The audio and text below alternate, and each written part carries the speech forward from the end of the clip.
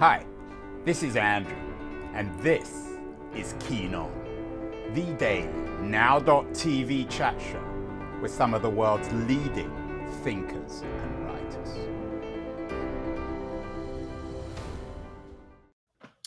Hello, everybody. It is August the 19th, 2022.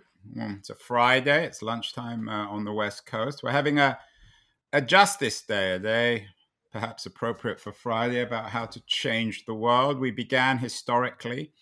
We did a show earlier today about the French Revolution, the storming of the Bastille in the name of justice, political reform, external reform, I think, in terms of justice, of making government more democratic, more fair, more just.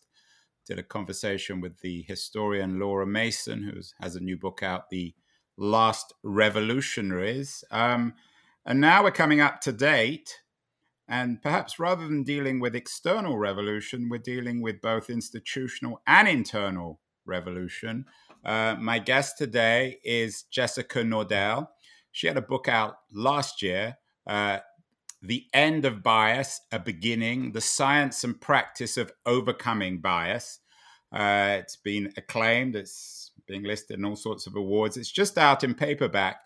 And interestingly enough, it comes with a slightly different subtitle, How We Eliminate Unconscious Bias and Create a More Just World, which is very much in keeping with our justice theme on a Friday. And Jessica, I'm thrilled, is joining us from Minnesota today, from Minneapolis in Minnesota.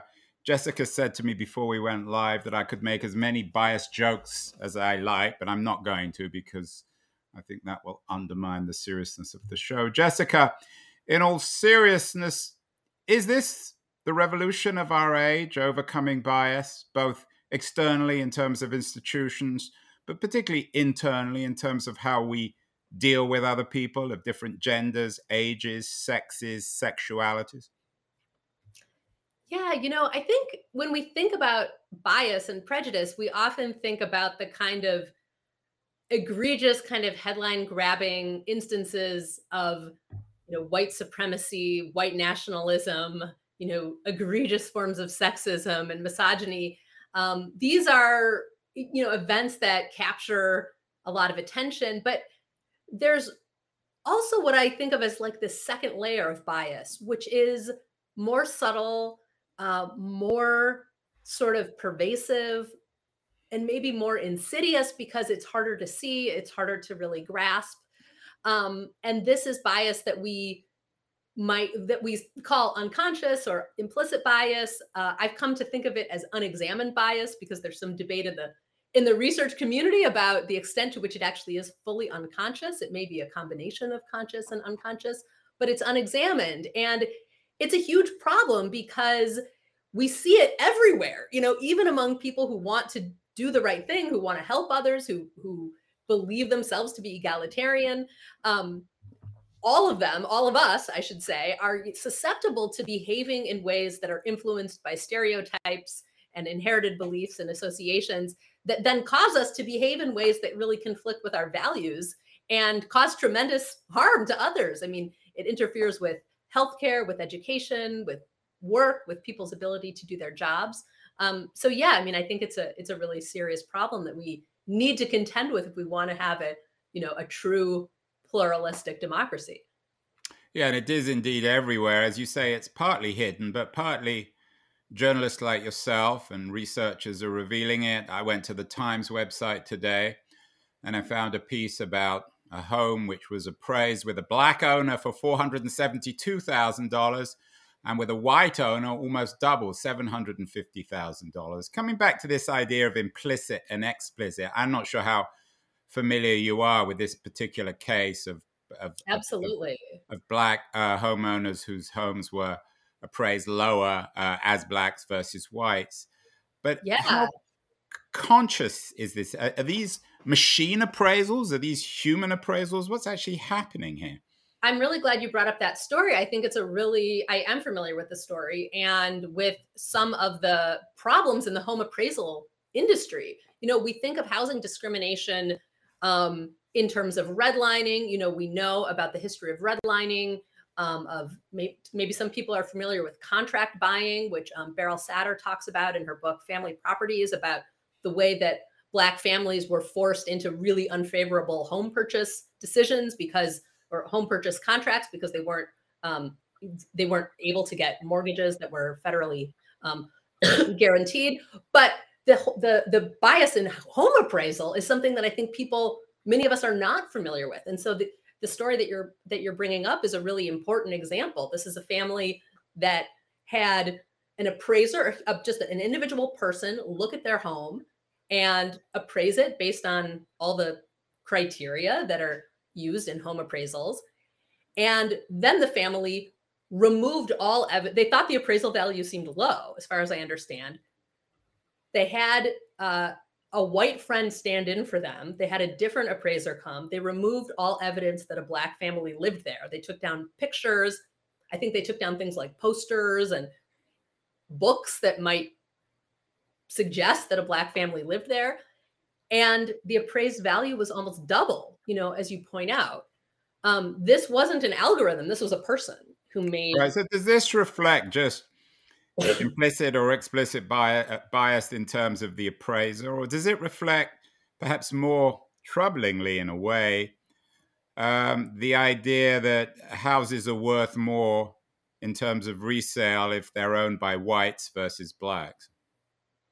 What was interesting about this story, as far as I understand it, is that this family, there's been some, this is a complicated question. I would say it's probably a combination of what you're describing. And one of the challenges with bias is that it can be hard to tease apart what is going on exactly. Only the person who's making the decision truly knows what's happening in their own mind.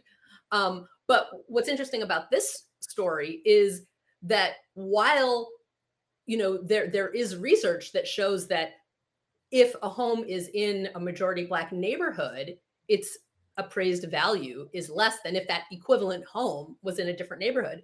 This is a home that was in, as far as I understand, a majority white neighborhood. So in that case, it was really the identification, some kind of, some sort of set of stereotypes and assumptions, beliefs, that might have been some amount conscious, some amount unconscious, that led to this devaluation. That's what bias is really often about, a devaluation of the property of this family. Jessica, you mentioned earlier that this was a human valuation rather than an algorithmic one. We've done a number of shows on whether or not AI can solve the problem of bias, of diversity, one with Bima Amanath, who works at Deloitte. There's also been a lot of work on the biases of the algorithm. What's your view on how the algorithm can help or hinder bias? It's a good question. All of the biases that humans are susceptible to expressing can be expressed algorithmically as well. So there's a huge risk in using algorithms to make decisions that affect people's lives, people's careers, people's livelihoods. That said, there are some examples that I uncovered in my research of algorithms that did reduce bias. And I'll give you one example. There was a group of trauma surgeons at Johns Hopkins Hospital who were very concerned because patients were not receiving adequate blood clot prevention. And, as viewers may know, blood clots are incredibly dangerous. They can have life or death consequences. It's really important to get appropriate blood clot prevention, particularly if you're in the hospital undergoing surgery. So what these researchers did was develop a computerized checklist that took doctors through a systematic set of questions that they used to evaluate whether a patient should get blood clot prevention treatment or not. And then an algorithm used those inputs to spit out an answer. Yes, no, should they get blood thinner? Should they get squeezy boots to promote circulation? And what was really interesting was, first of all, the computerized checklist worked as intended. It increased the likelihood that patients were getting appropriate blood clot prevention. Having doctors use this systematic set of questions and this checklist to make their decision. But it also did something else. Later, when the researchers reanalyzed the data, they noticed that women were receiving, before this checklist, much worse blood clot prevention treatment than men. They were getting appropriate treatment at a much lower level. After this algorithmic intervention, the disparity disappeared. And women and men both got very high levels of appropriate treatment. So that's an example of an algorithm that was used to decrease disparities. So I think it's not, a yes or no answer. I think it's complicated. They can be useful, but we have to be very careful because they can also be susceptible to bias. Jessica, in the book, as well as in a number of articles, you talk about bias, gender bias, racial bias in healthcare. You had an interesting piece from 2017 in the New York Times. You talk about how some different people get what you call dangerously different medical care. This was a Guardian piece from last year. We've done a number of shows on the future of medicine. Did one, for example, with a German writer, Harold Schmidt, last month, talking about the end of medicine. He has a new book out, The End of Medicine, in terms of taking the doctors out and replacing it with the algorithm. How central do you think the medical industry is in our crisis of bias and in our challenge to end it? You seem to, as I said, both in your articles and in the book, you make it a very important piece of this puzzle. Bias exists in just about every realm of human endeavor. We have stacks of studies that show it is pervasive. I think one of the reasons it's so troubling in healthcare is that it has such serious consequences. One of the stories I tell in the book is of a friend of mine who was experiencing serious symptoms, went to a doctor, was told that she was probably just tired and stressed and she should rest and get more sleep. And she ultimately didn't get better. She kept getting worse, but kept getting kind of batted away by doctors. And ultimately was diagnosed much too late with stage 4 cancer.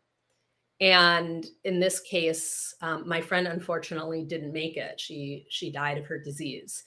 And the doctor who finally diagnosed her said he had seen many women in particular in his career come to him with very late stages of a disease progression because they hadn't been taken seriously by their doctors. And so that's just one example. We see bias in healthcare regarding Black patients, Latino patients, heavier patients. People from a lot of different backgrounds are experiencing disparate care just because of something about their social identity, and the consequences can be really severe. Jessica, you talk a lot about the scientific research of one kind or another, and you use that to support your work. But I wonder if science is also a form of bias. You wrote an interesting piece in The Atlantic about how math is personal. We did a show with the math writer James Zingring on how math often distorts our thinking. Is science the fix or the problem, or is that, again, the wrong way of thinking about this? I mean, certainly, science doesn't provide all the answers. But don't scientists come to all this one way or the other with a certain scientific bias, if you like? I mean, yes, scientists certainly come with their own biases. I mean, when I was looking into the history of prejudice research, because I wanted to understand how our ideas about bias and prejudice have evolved over time.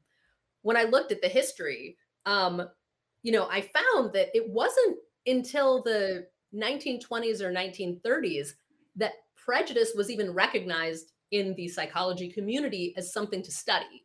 Up until then, ideas that we think of as prejudiced were seen as correct. They were just seen as true. Like in the 19th century, social scientists put a lot of effort and research resources and mental resources into doing things like proving the superiority of the white race.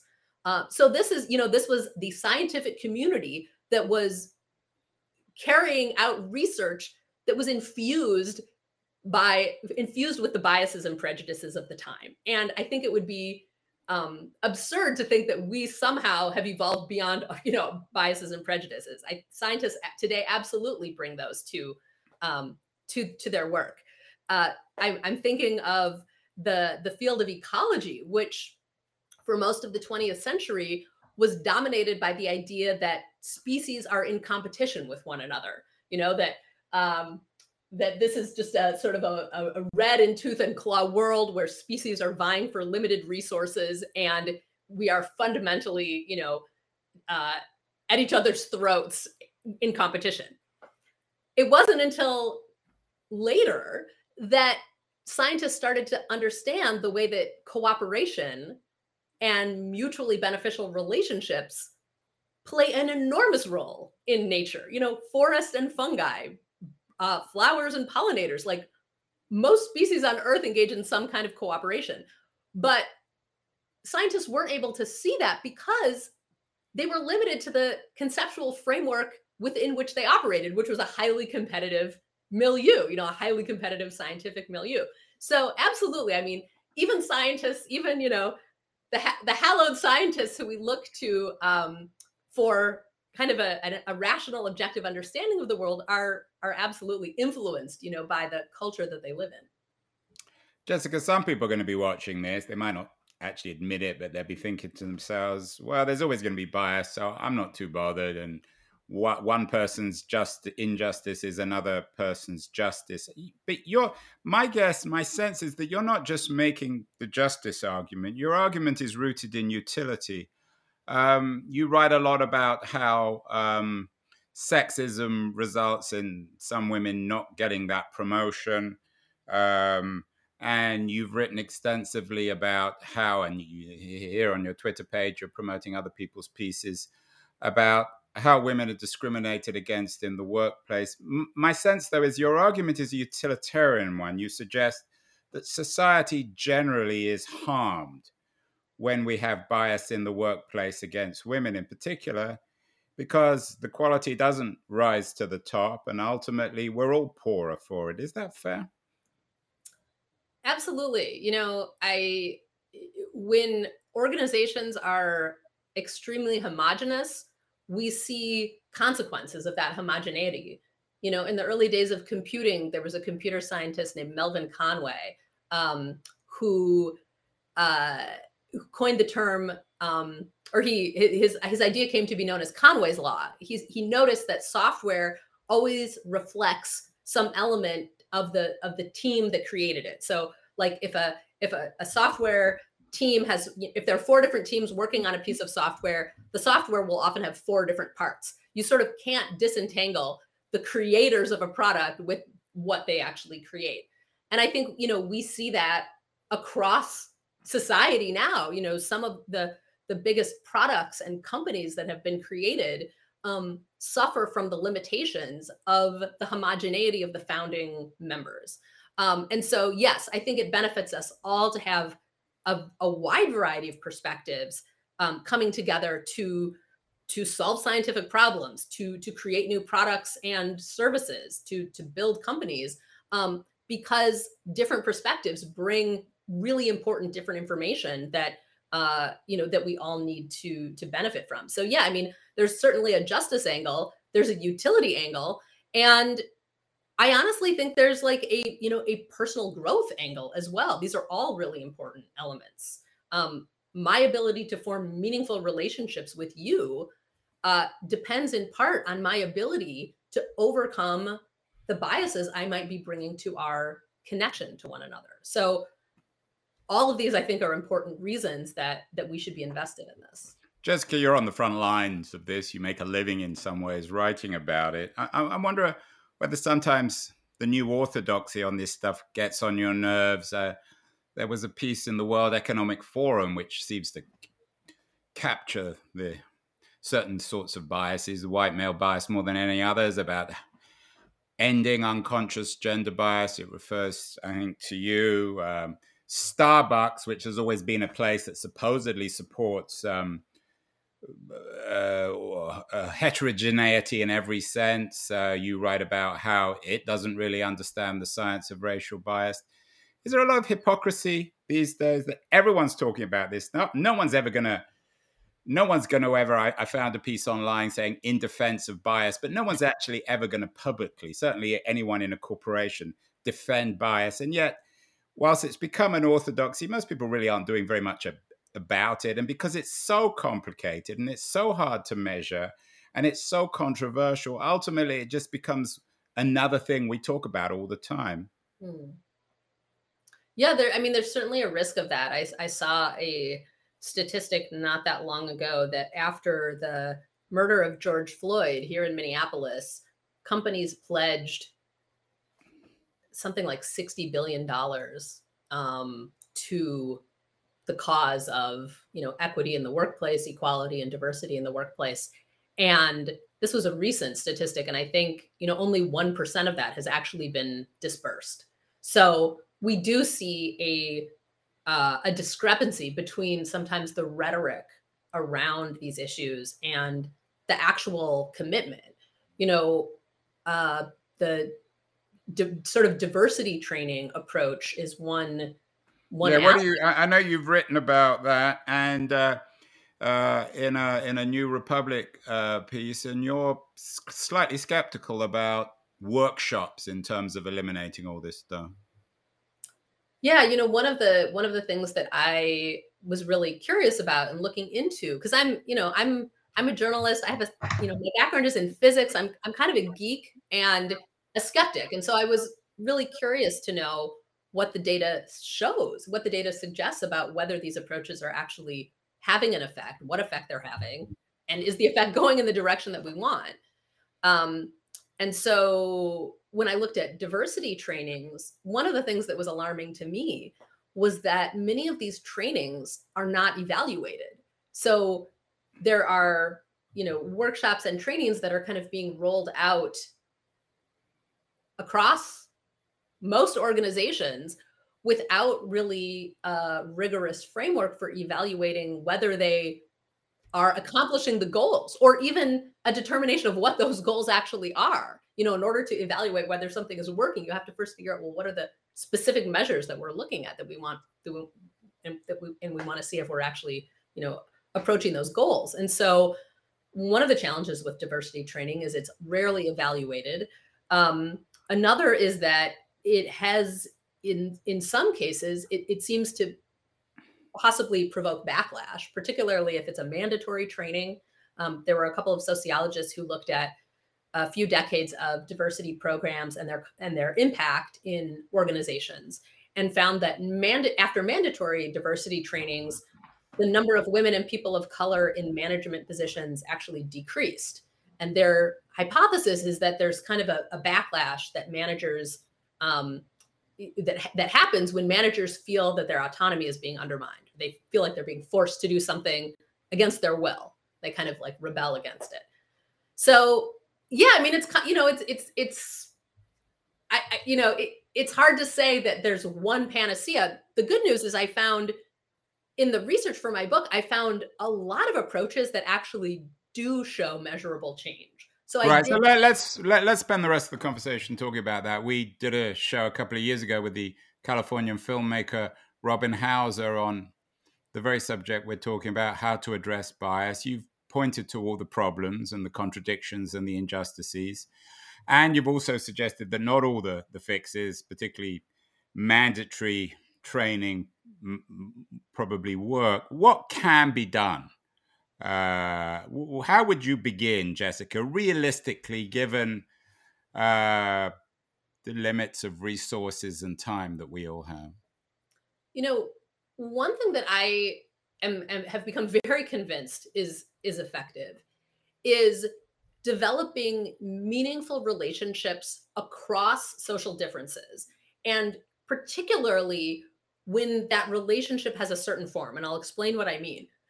In the 1950s, there was a psychologist named Gordon Allport who developed an idea known as the contact hypothesis.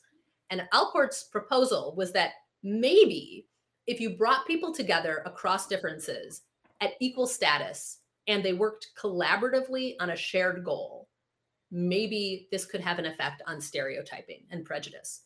And over the decades, we've seen kind of anecdotally cases where that has happened. When the U.S. Army integrated, for instance, you saw attitudes and relationships, particularly attitudes of white officers toward their Black counterparts, completely change after working collaboratively equal status on a shared goal. And more recently, there's been some really interesting research that has shown that sports can also be an instance of this.